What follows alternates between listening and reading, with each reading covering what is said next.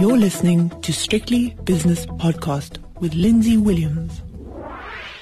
As we enter the fourth quarter of 2021, there are a number of factors that market participants must take into account and are already taking into account, I think. With me to discuss them is John Stopford, who's the head of multi-asset income at 91 in London. Suddenly, John, market participants are behaving differently, I think, to the last couple of years where it's been buy the dips. Now they're sort of being a little bit more circumspect. We've got oil and gas prices rising precipitously, notably gas prices. Inflation, therefore, has been affected. Interest rates linked to those two things I've just described. China's property market and debt markets are rapidly becoming crises. And there's also supply chain problems. So lots for people to think about. Or am I being too dramatic? No, I don't think so. I mean, I think people have been flagging for a while that some of the very strong tailwinds that have been behind markets over the last year, 18 months, are gradually turning into less supportive or possibly even headwinds. So obviously policy was tightened some time ago in China, and we're seeing the sort of fallout from that, plus, you know, additional sort of policy initiatives, tightening up on some sectors and sort of rejigging towards, trying to raise average living standards, but at the expense of maybe some of the people who've done very well out of recent times. So Chinese growth is going to be weak, and that's obviously important for the global economy. Policy elsewhere is now having to react to some inflationary pressures, as you say. That the big question is the extent to which some of those just reflect transient bottlenecks, which ultimately will ease, and that's obviously hard for policymakers. But and growth is past its peak, so we saw, very strong growth as economies opened up, and inevitably that's unsustainable. So you're getting more negative surprises. COVID's still sort of in the background. So I think it's not surprising. Markets have gone up a lot and are somewhat expensive. So I think it's not surprising that people are, thinking long and hard about how they should be positioned. And it's not unreasonable, I think, to maybe expect a period of sort of correction or consolidation. Having said that, I think it's hard to think that the environment is sort of very bearish, in the sense that, we're still probably quite early in this economic cycle. Policy is still pretty loose, and I think central banks will be slow to tighten aggressively. And so the sort of backdrop is probably net, it's more glass half full than glass half empty. And actually the fact that investors are becoming more circumspect, typically when everyone's getting cautious, it sort of suggests that some of it's already in the price. Yes. So I would say we are, leaning on the sort of more defensive side, without thinking that this is probably the catalyst for a proper bear market. We're due a setback, and maybe that's what's happening now. We haven't had a sort of proper correction in markets for some time. So I don't think that's unreasonable, but I think it's still probably a buying opportunity. It's just maybe you want to be a little bit less aggressive or less quick to buy the sort of first dip and let things shake out a little bit. But our sense is still that, we are in a bull market. Earnings are going to be pretty strong still over the next year. And yes, rates can back up a bit further, but I think at the moment the market still probably believes that inflation expectations are well anchored, and until that changes, I think that sort of probably caps how far yields will rise. You talked about the economic cycle, and the economic cycle is an economic cycle that is unusual because it's a post-pandemic economic cycle. So we've seen the bounce back. I think assigning the word cycle to what we're seeing at the moment is a little bit presumptuous, John. I mean, that's just my sort of bearish scenario comment on this one, and it seems to me that people are saying, okay, we've got these ships sitting outside Los Angeles and Long Beach Harbour, 65 of them fully laden with containers. And again, that's just a bottleneck that is part of the bounce back that we've just seen. So this is not really a cycle. This is just an unusual event, and maybe stagflation is coming. I mean, go on. No, I think all of that is a valid question or valid concern, and we share the view. I think that the upside risks to inflation are probably greater in this cycle or this episode than they have been over the last couple of decades, because you do have disruptions to global trade. You do have more aggressive fiscal and monetary policy. Maybe some of the other factors that have restrained inflation are less powerful. And central banks, they are to some extent trying to engineer average inflation, at least at a higher level. The reason I use the word cycle is I think we did have something of a reset in terms of things like unemployment rates and whatever last year. Obviously, it might be a short cycle in the sense that, we're recovering pretty strongly. I think the strongest argument for why, the recovery or the growth continues over the medium term is balance sheets of consumers in particular and companies are in pretty good shape. You had a big fiscal transfer from the government, and also people have essentially not been able to spend. So you've got lots of cash sitting in savers or in consumers on consumers' balance sheets, and over time that is likely to gradually or support a higher level of consumption, I think, than and probably guard against a recession, I think, in the near term. I think in the medium term, if inflation does take off and central banks have to tighten more aggressively, then it may turn out to be quite a short cycle. Having said that, we actually think some of the inflationary effects are bottlenecks. They might last a bit longer. Clearly you've got disruptions now in the energy market, which is bad for growth and bad for inflation. It's positive, inflation will be somewhat higher, but we are going to, I think, see some quite big base effects next year, and inflation, at least for a while, is probably going to come down again. Not as far as it's, we might be ratcheting up, but you probably will end up with a period next year where growth is decent, so well above a typical trend rate, because there's so much pent up fuel and policy is still relatively accommodative. And inflation is a bit lower than it is now, so it's sort of back towards 2% or so.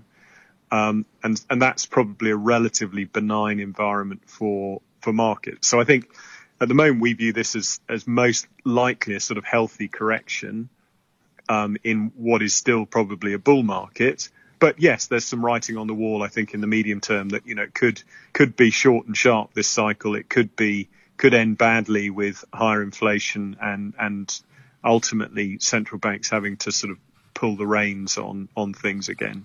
It could end badly, and it could end badly from as yet unknown causes. Of course, we know about China's property problems, and Evergrande is one company. But if there's one Evergrande, which is probably either the first or the second biggest property developer in China, formerly building 600,000 units per year with all the associated industries. But there must be ones below them as well, and therefore the municipality debts must also be under strain because of the complete lack of new buildings and, in fact, old buildings being destroyed. I'm being rather dramatic here, but China's property bubble seems to be more of a bubble than it was when it was first touted a couple of years ago. Oh, yeah, no, absolutely. So much more of the property buying in the last few years has been, second and third homes rather than first-time buyers. And there's definitely speculation and it's overinflated. And yes, it has been an important driver of growth because lots of industries are linked to property, and also people's wealth is linked to property. So, I think that the Chinese authorities are trying to, level up, I guess, take out some of the froth in the top and create a fairer society. The danger is in doing that, they leave policy too tight for too long, and they don't allow things to, things deflate aggressively rather than slowly. And yes, so I think there's definitely downside risk in China in the near term. I guess, and maybe, it could be dramatic, but I think a lot of that, it's well flagged. I think it's to some extent in the price if you look particularly at things like, Chinese equities and so on. And I guess we're beginning to see some signs that the Chinese authorities are sort of conscious of the risk. So, there've been meetings apparently with the PBOC, bringing the banks in and saying just don't cut off lending to the property sector. And then obviously there's also an energy crisis at the moment globally, but particularly notably in China and possibly Europe too. So that there are, I don't want to play down the sort of negatives or the concerns. It's just, I think inevitably when everyone's talking about the negatives, it does sort of suggest that quite a lot of it is probably already reflected in people's positioning. That doesn't mean it can't go further. So, and I do think there are some very healthy aspects to the global economy which we shouldn't overlook. So I think those, we are still in the process of reopening. Services are gradually sort of coming back online and I think the sort of COVID story is now pretty mature. I think there are a lot of there's inventory levels in lots of areas that are very low. So there's plenty of support for sort of manufacturing globally generally. China, yes, it has tightened and has adopted a sort of more orthodox approach to policy. And, there are still, I think, downside risks through the middle of potentially or first half of next year. So, that is important. It can't be ignored. But I guess we think that this is a period of slower growth, and actually some of the factors that are sort of restraining growth at the moment will gradually ease as we go into next year, we think. So my analogy is it's almost like the UK petrol price crisis, mini crisis, where people think, oh, wait a second, I've got to go and queue up and fill up and not only fill my tank but bring a couple of cartons as well along and fill those up as well. But of course, after 2 or 3 days, when people realise it's not that much of a problem, everything is better again. Is that what you're saying? With all the factors that we have both described, everything will be fine in the end and they'll work their way through the system? Well, I mean, I think so. In terms of bottlenecks, I think, yes, I think they are largely temporary. But, you've had a massive demand surge and supply just hasn't been able to keep up with that. And then you've got other factors, sort of that restraining or constraining capacity in some areas, so particularly in sort of commodities where, concerns about environmental costs in the medium term, I guess, make companies more circumspect about bringing on new capacity or investing in new capacity.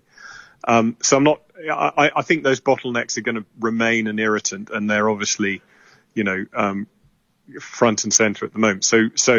But I do think that, some of they will gradually ease, I think, as supply responds and as demand softens a bit.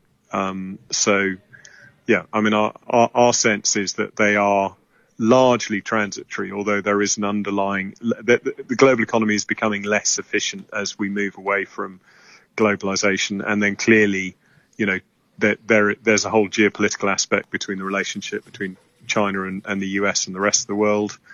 And China itself has adopted a more restrictive policy setting and a less sort of business friendly policy setting.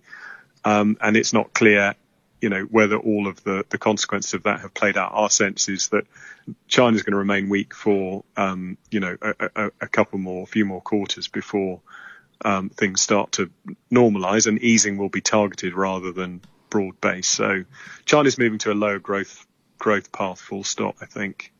But it's the slowdown in the short term is probably exaggerated. Given what we've just discussed over the last few minutes, have you changed your stance at all, given what's happened in September and what might happen in October and indeed the fourth quarter of 2021 and beyond? Have you changed your stance, your portfolio stance or your strategy stance as head of multi-asset income at 91?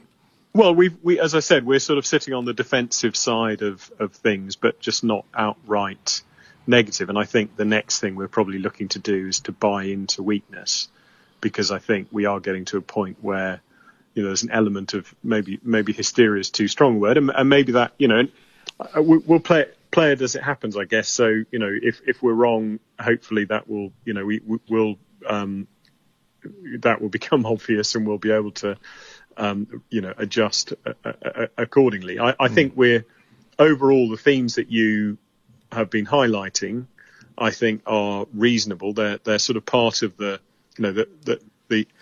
the outlook is less positive than it was. Inflation is more of a concern. Policy is less supportive. China's more of a problem. But I just think that, the market's gone from ignoring all of that to basically heavily focusing on it. And we're getting closer to a point where I think the reality is probably somewhere in between. And once we've priced in enough of the sort of concern and caution, actually, valuations will look better on assets. And I think the underlying dynamics in terms of earnings and so on will remain relatively constructive, and policy will remain, looser rather than tight. I think we're a long way from, central banks completely clamping down on policy. John, thank you very much for your time. John Stopford is Head of Multi-Asset Income at 91 in London. The views and opinions expressed in these podcasts are those of Lindsay Williams and various contributors and do not reflect the policy, position or opinion of any other agency, organisation, employer or company associated with strictlybusinesspodcast.com. Assumptions made on the analyses are not reflective of the position of any other entity other than the speaker or the author. And since we are critically thinking human beings, these views are always subject to change, revision and rethinking at any time. Please do not hold us to them in perpetuity.